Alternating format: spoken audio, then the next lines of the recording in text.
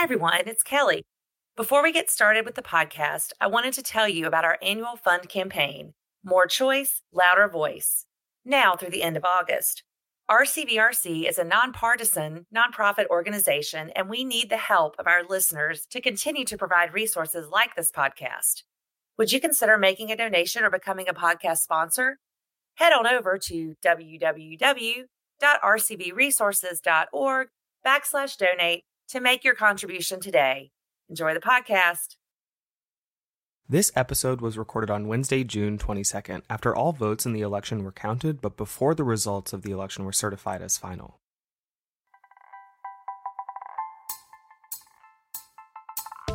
Welcome to the June 2022 episode of RCV Clips, our podcast about all things ranked choice voting. I'm Chris Hughes, a member of the Resource Center staff.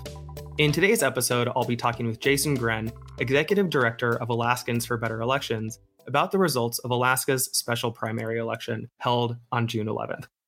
Jason, thanks so much for joining me today. Yeah, thanks for having me. Really appreciate it.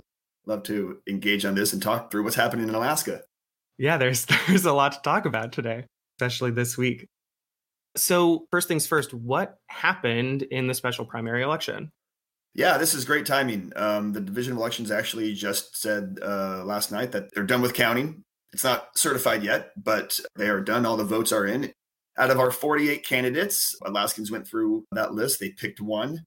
And in our system now, the top four, we might get into this later, but the top four vote getters move on to the next round, to the general election that's happening in August.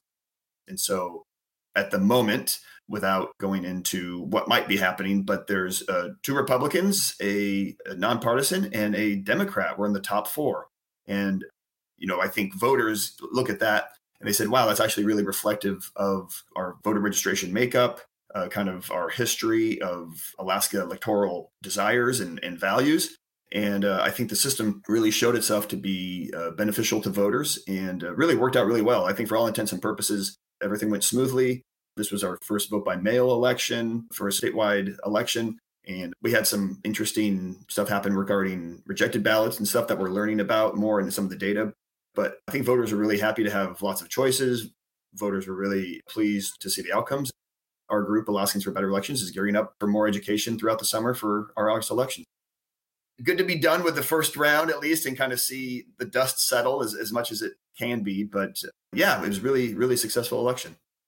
Yeah, I know we'll be getting into all of that later on. But I think the one thing to keep in mind is, if anybody has listened to every episode of this podcast, 2 months ago, we talked to Gail Finumiai, who's the executive director of the Division of Elections. And, this special election wasn't on anybody's radar. It wasn't planned for. That's sort of the nature of a special election. This is a whole surprise set of elections that Alaska is having. You were already planning on having, the original primary in general in August and November. And now you have this whole other thing happening in June. And yeah, it's going to be a busy year in Alaska elections. They call them special elections for a reason. The last one we had in our state was when Don Young ran, for that seat 49 years ago, special election, and bookend his political career in special elections. Yeah, the state had to obviously look at the calendar, look at how to move forward. And that's why a lot of decisions were made, like in mail-in ballot voting for the first time, certain dates picked even middle of June, how to conduct this. And the state did a really great job. A new thing that they have to deal with, a new system, plus a special election, plus interpretation of all these different laws, and try to figure out, just from an infrastructure standpoint, of tabulators and distributing them throughout the state, which is an incredibly hard job, and for the next election. So lots going on, lots of moving bits and pieces, but exciting. I think for voters, this kind of puts this, election news and how to vote and different candidate platforms, puts it in their social media feed pretty much every day, and the news every day. And so I think voters across the state, elections is very much on the top of the mind of everyone up here in Alaska, even though we're trying to enjoy our summer. Elections is dominating our news up here, that's for sure. Yeah, I can imagine. So can you talk a bit more about the people who won, the 4 candidates advancing from the primary? Yeah, as I mentioned, I think it really does kind of reflect our voters, the registration makeup just in general, but also our long history of who we send to Congress, who we send to DC. Alaska at a federal level has been sending more conservative Republican candidates to DC for a long time. We've had a few here and there, more progressive candidates, but I think it kind of reflects Alaska's values.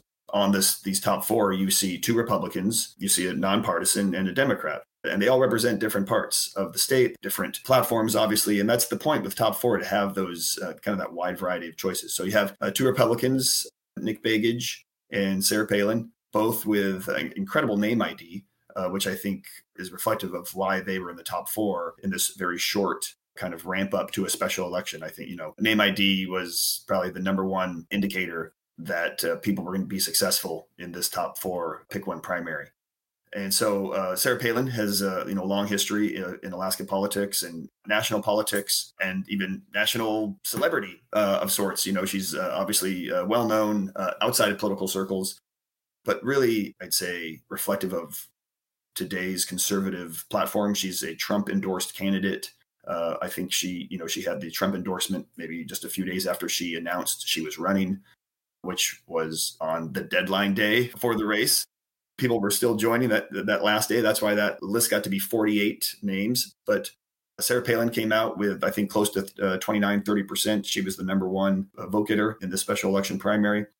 Nick Begich, a Republican who has not been in office here in Alaska, but I think tends to show himself as just, again, another business-focused, resource development-focused Republican, which is in Alaska is usually top two or three type of issues that candidates need to talk about and have a strong position on. I think he represents closer to the center, but still, very conservative in different values. And so I think the Republican Party showed itself to have two really great candidates for their platform. Republican voter makeup is the largest party in Alaska, so it makes sense that they're going to have two candidates and maybe even a third. We'll see how some of the other stuff shakes out here soon. But Republicans, I think, had several candidates in the top 10, which makes a lot of sense based on voter registration. Al Gross, who's a nonpartisan, he ran in 2020 for U.S. Senate, had an incredible war chest of sorts and spent a lot of money. He's running just 2 years after a big race with a lot of statewide recognition. Alaska has a lot of nonpartisan independent voters who want to sometimes not vote just for who the party says, this is our endorsed candidate or our best candidate. They kind of want to step back and look at the person and their values. And that's why Alaska has a long history of electing independent, nonpartisan. We've done that with our governors. We've done that with we had a U.S. Senate write-in campaign for an independent. We've had many people serving in the state house and state senate who are nonpartisan. And so seeing a nonpartisan independent like Al Gross make it to the top four wasn't too surprising. I'm not a political consultant or strategist, so I don't know about positives or negatives or, where people land on some of, polling, things like that. But Al Gross is from Southeast Alaska, more progressive area, but he, had incredible name ID. And then the fourth spot, I think, was kind of a toss-up. If you talk to your friends and neighbors or people who kind of watch Alaska politics and people who are involved or watch the news, there was a lot of guessing who would end up in that fourth spot. Would it be, we had Santa Claus running. Speaking of name ID, might have the best name ID for any politician who's ever run ever. It's kind of amazing, actually. And I think he ended up in the sixth spot, Santa Claus did. And so, again, he ran with no money. He wasn't raising money. He wasn't sending out mailers or doing signs, anything like that. It was just putting out his platform through social media and trying to get a viral push towards the top four. But again, his name ID and his platform resonated with people. And so to see him be successful was, I think, maybe people thought it was more fun or funny or a protest vote or something like that. But he was a two-time council person up in Fairbanks, North Pole. Of course. Of all places. I know it's kind of amazing. Yeah. It's a very funny story. I think the media loved it, and people loved it too. Yeah. It's just so interesting. But he was number 6. And then you had a slew, I think, of other people with big name ID, people who had been in office here in Alaska for a long time, people who had run for governor before, people who had served in the state Senate for a long time or the state house. We had someone who writes a gardening column for our biggest paper. Very nice guy who'd been in the gardening community for a long time. He ran, I think he made the top 10. Oh, I saw that. Yeah. I mean, so people had a whole slew of choices. So I think there was a lot of guessing games going on. Who would make that top 4? Who would kind of be able to crack through all that? a Democrat, was able to make the top 4. She's a Native Alaskan, represents rural Alaska, but she served in the state house for a long time, has been involved still with community efforts and projects. And so she's well known, even though she hasn't been in an elected office for a while. But her name ID was strong coming out of the gate and had a great campaign, and she was able to make the top 4. So again, 2 Republicans, a nonpartisan, and a Democrat in the top 4. There was some worry in the media and other community groups that said, well, what if no progressives make the top 4? Does this system work? Or what if the top 4 are made up of people that we've never heard of, or, people were just, picking one name. And so I think, again, the system showed itself to be very reflective of Alaska's values and Alaska's voters. And to see it shake out how it did, I think shows the highlights and the benefits of what we're doing up here. Yeah, I mean, it is really interesting how out of such an enormous field, it does feel like the 4 people with the most votes, each of them is pretty distinct. Each of them, like you're saying, has this unique constituency that they're representing in Alaska. I'll admit, I'm a little bit surprised it worked as well as it did with such a huge candidate field. It's a lot of people to pick between, but voters, I guess, aren't all that dumb. They're pretty savvy. They know who represents them and they vote for those people. Yeah, and as we talked about, name ID obviously was huge. The lead up to the election was short, and so a lot of people campaigned within their own region. Nick Begich is from Anchorage. I think he was really focused on Anchorage and getting Anchorage. It's our largest city here in Alaska. It's about 50% of the population. It was his base. That was important to him. Right. Mary Poltella, who lives out in rural Alaska, very regional, working with the different communities there. Sarah Palin is from the Wasilla, Palmer, the Mat-Su area, just north of Anchorage. That's where she, was mayor a long time ago. And that's where she, her family's from. That was the community that she performed best in. And so I think, again, yeah, it's when you kind of look at how it all shaped out, it is kind of amazing. Yeah. I wouldn't say lucky or anything or serendipitous, but I think, again, it just shows voters are attracted to names they know, people they hear from, who's reaching out to them. So name ID, and obviously, funding is important as well. But for this short ramp up, I think the name ID, most people agree that tended to be the number one indicator of success. Yeah. So talking a bit more about that, were there any interesting strategies you saw from either the campaigns that made the top 4 or campaigns falling outside the top 4 that you think would be interesting to see in future primaries like this? Anything that you thought people should sort of be aware of or that seemed like innovative strategies in this sort of system? One that didn't work was from one of our state senators, was a Republican, decided to run. He had been involved with Don Young's campaign for a long time and felt very obligated to run when Don Young passed. His name ID was not that great, but he had been in the state Senate for 4 years, or maybe elected office for 6 years. But just right out the gate, he decided to attack Santa Claus. And, his first video, his first stuff on social media was going against Santa Claus. Again, I'm not involved with this campaign or know what those conversations were like, but a lot of people took it as, one, strange to attack Santa Claus. It's a losing battle. Yeah. But I think it went back to going, people need to know about you right now. This is a short timeline to the election. Mm-hmm. People don't want to see, you trash someone else. They want to know about you because they have to make this decision, especially in the large field. This open primary, it's hard to distinguish yourself. And is the best way to do that by going negative? Or is it more about who you are and your platform? The one lesson people took was, one, don't attack Santa Claus ever, just in regular life or in politics. Probably for the best. But, making it about yourself and not others in that race. I think we'll see if that works in other open primaries here in the future. Right. It's a very unique situation. It's the first time this has been used. There were 48 people running. The dynamics in future elections may not be quite like this. Yeah, I don't know if we'll ever see 48 candidates again. Even, I think this particular seat had a lot of attractiveness because, Don Young had been there for 49 years. There was a lot of people feeling, well, as soon as Don Young stops running, I'll run. But I can't beat Don Young, so I'll just, keep my powder dry and wait. And so they had the opportunity now, and everyone decided to join in. Like I said, the 48 candidates just reflected Alaska. We had young people, old people, experienced people, people with no political, background, people from rural Alaska, urban Alaska, all over the state. It was everyone decided, hey, I have a voice and I can speak for a certain group of people. And that's maybe attractive to other people around the state. So very, very special election for a number of reasons.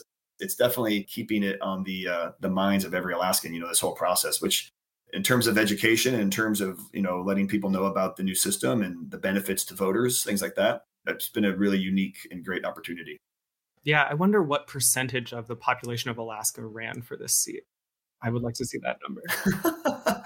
There was a lot of jokes on Twitter of, who isn't? It's like, are you really an Alaskan if you haven't signed up to run for this seat type of feeling?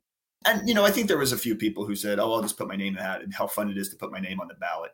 Yeah. There was about 12 or 14 real viable campaigns, people who were really putting their back into it, putting a serious go for this. And that's, again, you can see that reflective in the vote count. Yeah. Most people don't get the chance to have 12 serious campaigns happening in any election. So that's very cool. I think the number one complaint that people were texting me or telling me, especially when it came time to vote, was there's too many good choices. There's too many people I like, which I tell them, I was like, when was the last time you ever felt that way in an election? I don't know how to narrow this down. I love 4 people on this ballot. I mean, usually, sometimes they're a real passionate person or they don't know anything about these candidates and they just pick, whatever party they usually pick. And so for people, I think to really go, wow, there's 5 or 6 people that I'd love to vote for, I think, again, is a great shift as a voter to think that way, to go, wow, I have this control over a ballot and I should be sought after as a voter because the competition is great. My vote means more than ever. Yeah, we took it as a good thing when people have to say there's too many good choices on a ballot. Yeah. So pivoting a little bit, this is sort of the elephant in the room right now. Al Gross, the independent third place finisher in the primary, has said he's dropping out of the race, that he won't be participating in the ranked choice portion, special general election scheduled for August. Can you walk us through what's going to happen next with that, the state of things for the RCV portion of this election? Yeah, so at the moment, so we have our top 4 primary, which means top 4 vote getters move on to the general election. If this would have happened in a run-of-the-mill normal election, if someone dropped out in the top 4, dropped out for whatever reason with more than 64 days before the election, the 5th place person would move up basically to 4th place. And so you'd still have 4 candidates to choose from in the general election. At the moment, what it appears to be is the division elections has said, well, because the withdrawal of Gross occurred less than 64 days before the election, Alaska law does not permit the 5th place candidate to advance. And so you've got a lot of different campaign consultants, election law experts, people kind of going, well, our statutes refer to the general election, not special elections. What does this mean? And so at the moment, the division of elections has said, well, there's only going to be 3 candidates then because someone dropped out, not in that timeline. And so the 5th place person will not move up. I'm guessing that in the next, 48 hours, I think because Saturday is the deadline to withdraw, that someone will move forward through the court system and get a clear interpretation of if that interpretation of the statute also means something for special elections. So at the moment, if nothing changes, we will only have 3 candidates in the special election that will be occurring in August. And that would be Nick Begich, Sarah Palin, and Mary Peltola. We might wait and see, next week, we might have to have an update in the podcast just to see what happens. But I think voters would want to see 4 candidates. That's what they've been told what happens. We have candidates who can move up. If there was only 4 candidates and someone dropped out and there's only 3, well, then there's only 3. But in this instance, there's a 5th place finisher. And so I think voters would like to see a 5th place finisher move up. Not getting into the politics, the 5th place finisher at the moment, her name is Tara Sweeney. She's a Republican who I'd say is more moderate than the other 2 candidates who are in the top 4. I'm not a campaign consultant. I don't know what that means in terms of what people might do. But I think voters, see kind of the intent and maybe spirit of the law. It says, no, wait, the 5th place finisher should move up. Someone withdrew before the deadline. We should all assume that they wanted someone to move up or, for whatever reason, that's what voters want. So we'll see what happens. Right. Withdrawal deadline is Saturday. And the Division of Elections is finalizing their ballot Tuesday, the 28th. Is that right? Yeah. Next Tuesday, the 28th. Yeah, because certification will happen here shortly. And then, they have to move towards, printing ballots. And I won't get into paper supply chain issues and other stuff that the division has to deal with, like everyone else in the world at the moment. But if you wait a week or two extra, that puts a real challenge to them to make sure that everything can be ready in time for the August election. So I think any sort of lawsuits or other movement around this will happen very, very quickly. Something more final. Yeah.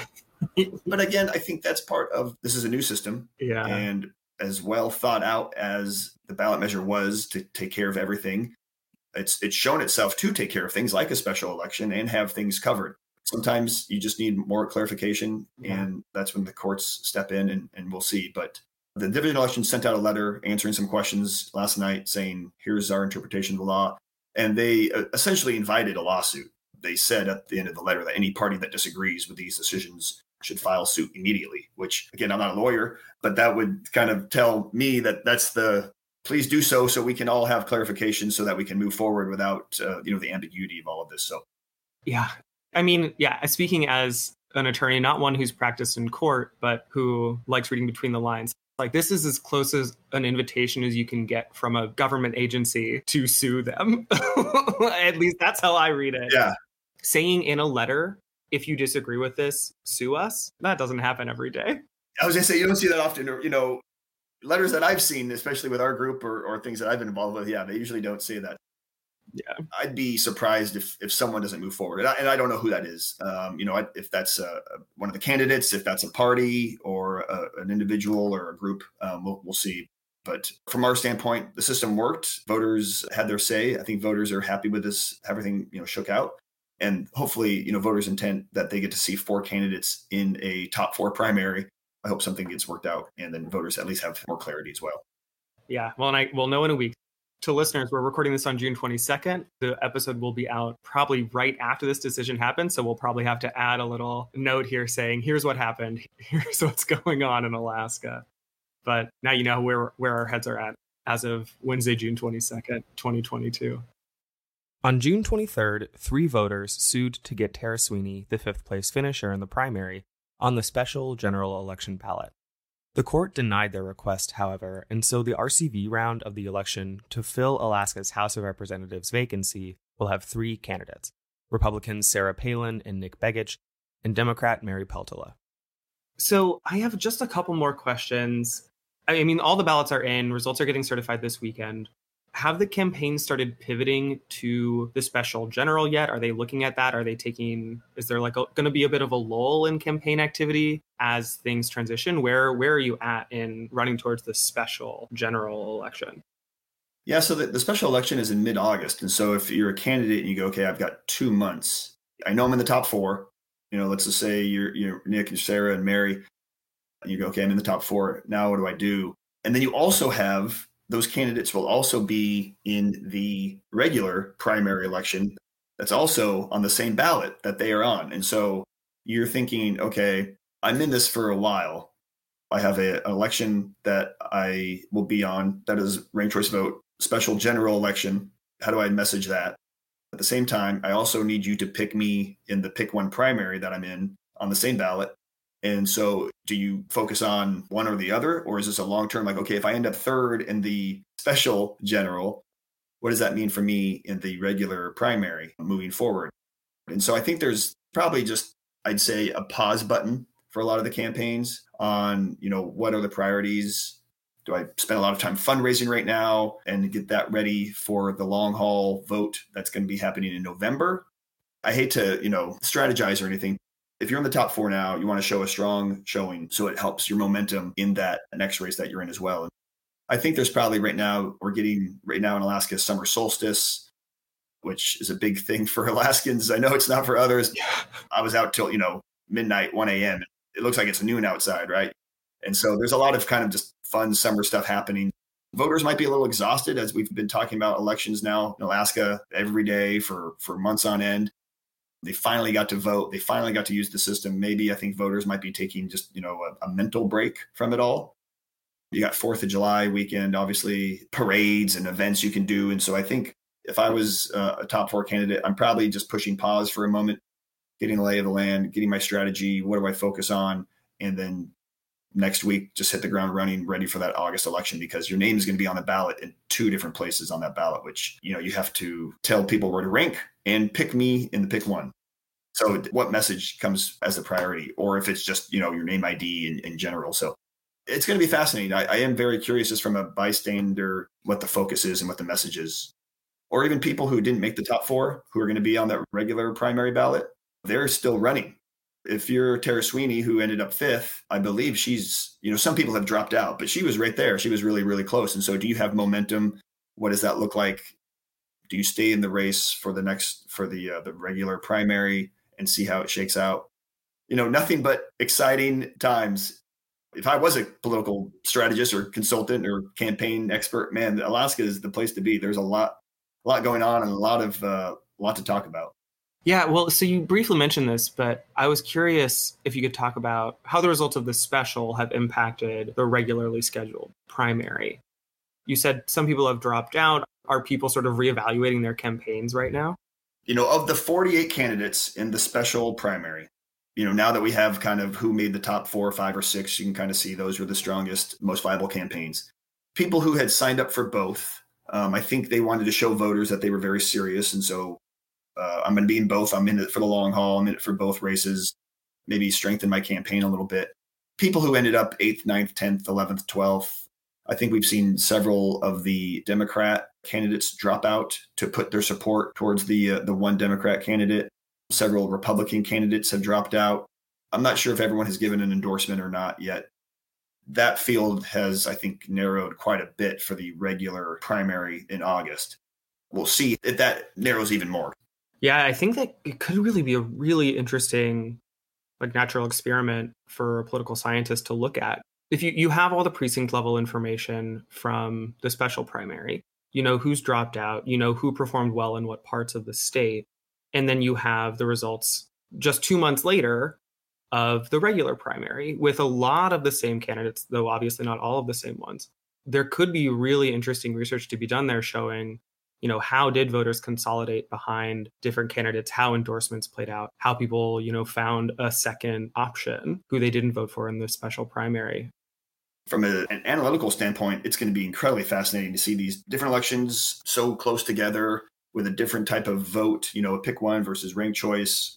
I think at the end of the year, man, you'll definitely have a lot of people diving into all the data up here because the first time using the system, what can be learned for the next time you're a candidate in 2 years? What can be learned for other jurisdictions in terms of how things played out regionally, urban, rural. Yeah, it's going to be very fascinating. And I think, again, the system showed itself to work because, you had one candidate on the Republican side who was the establishment pick, endorsed by the party, endorsed by many of the different local chapters, endorsed by different groups, and that was Nick Begich. He ended up second. And you had Sarah Palin, who hasn't been involved in Alaskan politics for a long time, but has incredible name ID, and Trump-endorsed person who's maybe anti some establishment in the Republican Party. She ended up winning. The Democrat candidate who had been running for a long time for the seat, even before Don Young passed away, from Anchorage, Chris Constant, he ended up, I think, 6th or 7th. And so he was maybe the more establishment pick, but voters had a different say, and they picked Mary, who ended up 4th, who kind of came out of nowhere. Voters got to say, we want this choice. And if we would have had just the establishment picks, more mainstream picks, I guess, to say, you would have ended up with 2 different candidates in a closed primary system, or where parties get to pick, behind closed doors in a special election, you get to pick their nominee. Voters had a different choice and had a different say. And that's why the top 4 we got is the top 4 we got. Voters got to pick, which is always the point. Elections are for voters. But I think, again, that kind of just showcases that this system really is about voters first. And when they get to, show their values and their priorities, maybe that's different than what parties have to say. So it shows kind of the benefits of what's going on up here. And it's pretty cool, actually. Yeah, there will be a lot more to see in the coming months. This is only the start. It was nice to actually, we get to do this now. I mean, our group and many others have been working on this for 2.5, 3 years. And to actually get to vote, to use the system, to actually see it play out, that was a fun day for everyone. It's nice just to kind of see the system work well, and finally put it into practice. Yeah, it's just satisfying, right? Yeah. It's actually here and it's happening. Yeah, well, we're out of time. I'll leave it there. Thank you so much, Jason, for joining us today and walking us through everything that's happening in Alaska. Yeah, thanks for having us. The spotlight in Alaska generally doesn't happen when it comes to big changes, big election news. And so we're glad that the world is watching, and hopefully we can make a great impression to people on why the system is really great for voters. And now for this month's final round, where we share an interesting bit of trivia, useful tidbit, or just something we thought was cool for folks to know about ranked choice voting. Here's Ryan Kirby with this month's final round. Did you know that some form of ranked choice voting has been used in elections in the United States since 1912? That's the year Maryland adopted ranked choice voting for their state partisan primaries. They used RCV ballots with 2 rankings to select candidates for governor, state house, state senate, and other state offices until 1939. Other states such as Florida, Indiana, and Minnesota used similar systems in the early 1900s too. And that's this month's final round. Thank you for joining us today for our June 2022 RCV Clips episode produced by the Ranked Choice Voting Resource Center. You can find our show anywhere you listen to podcasts. Make sure to subscribe to the show for the latest episodes and updates.